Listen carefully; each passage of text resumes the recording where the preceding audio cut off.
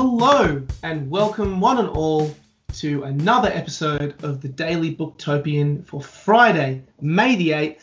My name is Nick Vasiliev. I am the social media specialist here at Booktopia, and this is our podcast for reading and isolation in the time of social distancing and COVID. Joining me today, as always, is our campaign manager, Samantha Joyce. Hi, Sam. Hi, Nick. And Cassandra Sharp, our merchandising coordinator. Hi, Cass. Hey, Nick.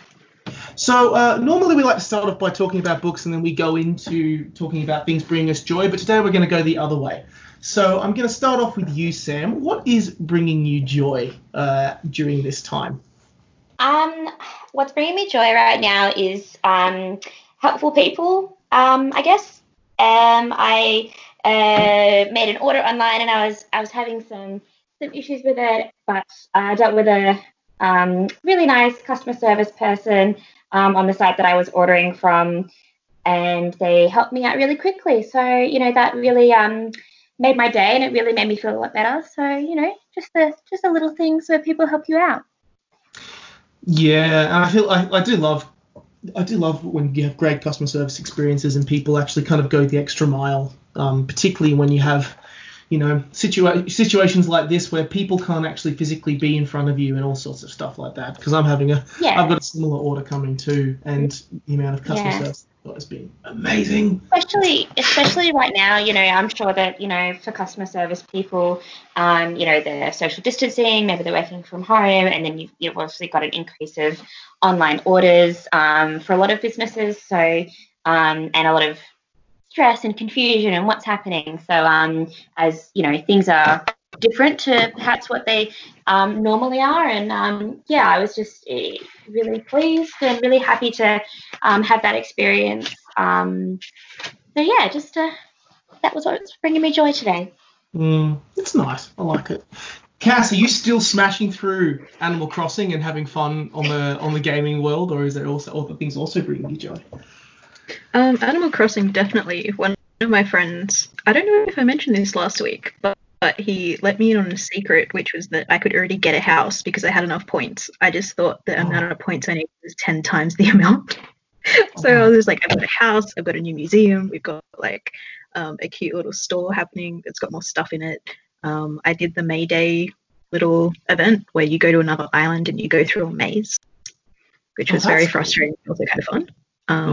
Yeah, so things are picking up a little bit, which is fun.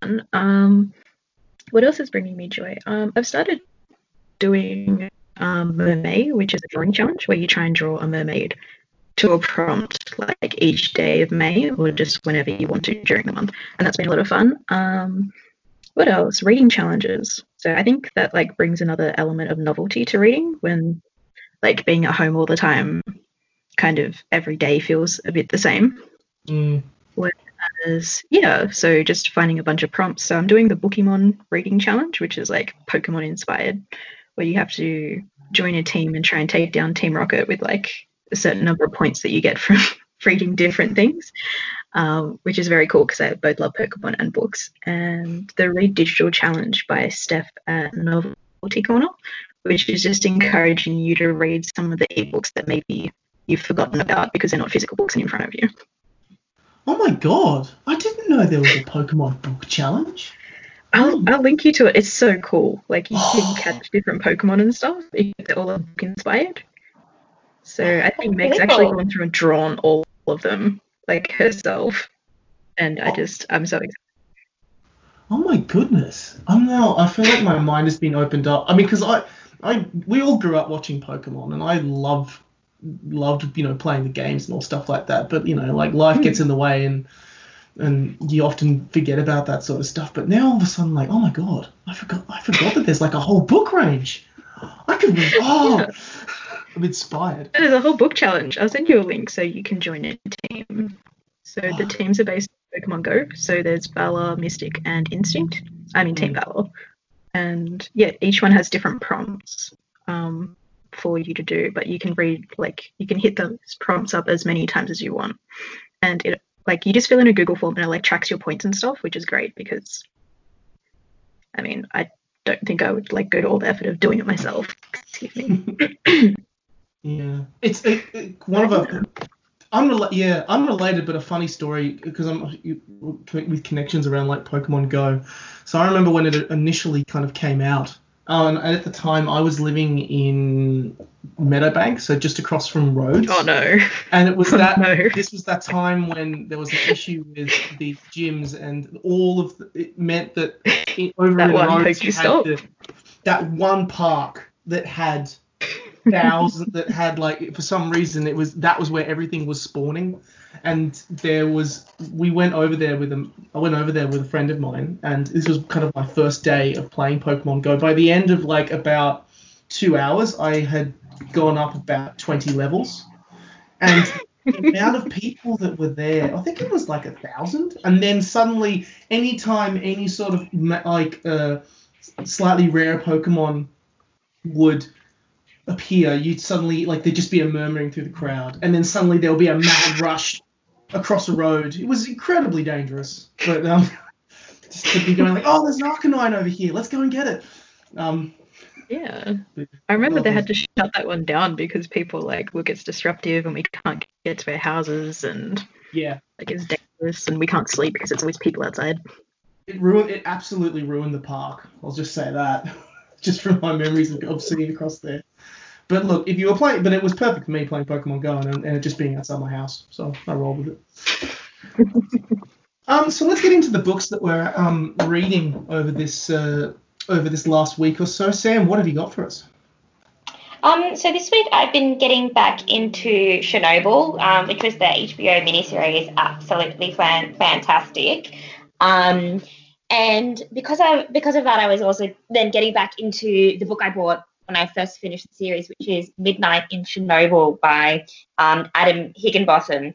And it's described as the, definitive account of the Chernobyl nuclear power plant accident. And it was really interesting to read for me because the Chernobyl miniseries is very much less about what happened before and more about the people and what happened after the event and sort of how they dealt with it. Whereas this book actually goes back all the way to the building of the nuclear power plant, which is really interesting to me because you get to see the characters like Fomin and Brekhanov and Dyatlov, and sort of get to understand who they are as people, because they are real people. And it was really interesting as well because you sort of see the Soviet machine and all the issues that they had, like they were dealing with, just the amount of red tape and sign-offs and, poor quality materials, because the good stuff gets sort of stolen away, on the way to the power plant. So there were issues even getting it built. And yeah, I found it really, really fascinating. And also you see, these people, the plant director, he got to that point, he wanted to quit. He couldn't. He was like, I really want to leave this place. And they wouldn't let him. They wouldn't let him resign. So I think it's a really fascinating book, a great companion to the series, but even just a fascinating read yourself if you're interested in, this major historical event. There's a couple of amazing books about Chernobyl. There's several, yeah. That came out with that. I think the one that I really enjoyed was Voices of Chernobyl. That's another big one. Yeah, which contained a whole bunch of the different anecdotes around the event, and I think the one that they focused on was the actual story of the fireman and his wife that permeates throughout that appears throughout that show. Came from that book specifically.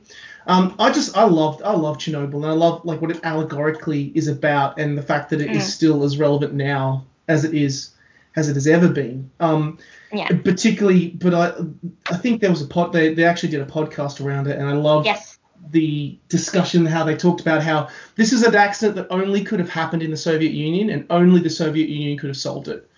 That in terms of the actual nature of the actual Soviet machine that led to this event occurring, but the actual willingness of the Soviet, people through the kind of sense of civic duty to just throw themselves at this problem is just so fascinating. It's such a fascinating piece of history. Yeah, and it's a bloody great show. Yes. Yeah, Cass, what have you brought for us today? So I'm still reading Jughead, still plugging away at that. We're getting towards the end, but it's still very good. Occasionally you'll have like these random dream sequences where he'll suddenly appear in other like universes and things. So the other book that I've picked up is called The One, and it is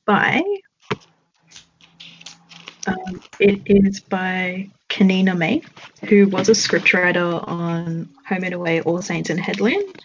So she's an Australian writer, and it takes place on a Bachelor-esque TV show called The One. So we follow a producer, a contestant, and I'm not sure who the last character is because I'm not that far into it, but it's definitely for people who love, excuse me, The Bachelor and Unreal and all of those sort of behind the scenes of reality shows elements. So it's kind of a lighter read compared to Sam's Chernobyl, but I'm enjoying it so far. Oh, nice. So is it like, does it kind of delve into the nature of shows kind of like this, or is it just a very much kind of playing on kind of the hyper realism of kind of those kind of celebrity shows and or is it, what kind of details it go into? So it opens with a producer named Darcy interviewing a woman called Bonnie for the TV show The One as a contestant, and Bonnie doesn't look quite like your average reality show contestant on paper because she's in her 30s and her dream date is like staying at home and watching Netflix and having takeaway with her partner, and she's very independent, but somehow they start to click, and that kind of gets Darcy questioning her own life and things like that, as well as pushing Bonnie through to actually be a part of the show. And Bonnie's got like her own secret dramas because she's still in love with like her high school ex.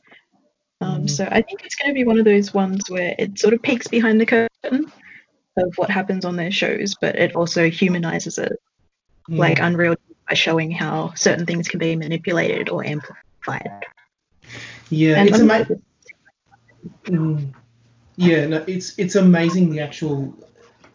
You kind of often whenever we see kind of shows like that, we often hear about the fallout and how producers often twist the narrative around shows like that after the fact, and you hear it from the contestants who say, "Hey, I actually came on with this intention or this intention," and they completely twisted it and painted me in a completely different light. So that sounds amazing, like a different analysis.